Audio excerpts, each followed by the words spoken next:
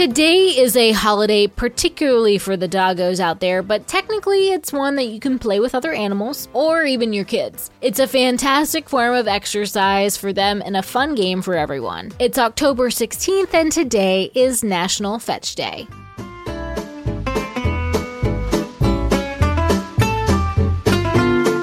Welcome to Taco Cast Podcast. Every day is a holiday. No, really, it is. Did you know that literally every day is a holiday? I don't know about you, but I love having a reason to celebrate every day. Whether it's your favorite foods day or something else totally random, happy holiday to you. Today's holiday was created by the brand Chuck It that has tons of balls and ball throwers to keep your pupper occupied for ages. Fetch might be one of the oldest bonding activities between dogs and humans ever. Believe it or not, the game of fetch has origins from thousands of years ago. It's believed that the first dogs were domesticated between 18 and 32,000 years ago. As a partner to humans for hunting, they helped retrieve food, and the ones that were the best of this stayed close to their human companions and were bred. Eventually, the fetching of the food was replaced with sticks and balls as the needs were no longer survivalist. Fetch became a game and a way to bond. Dogs are actually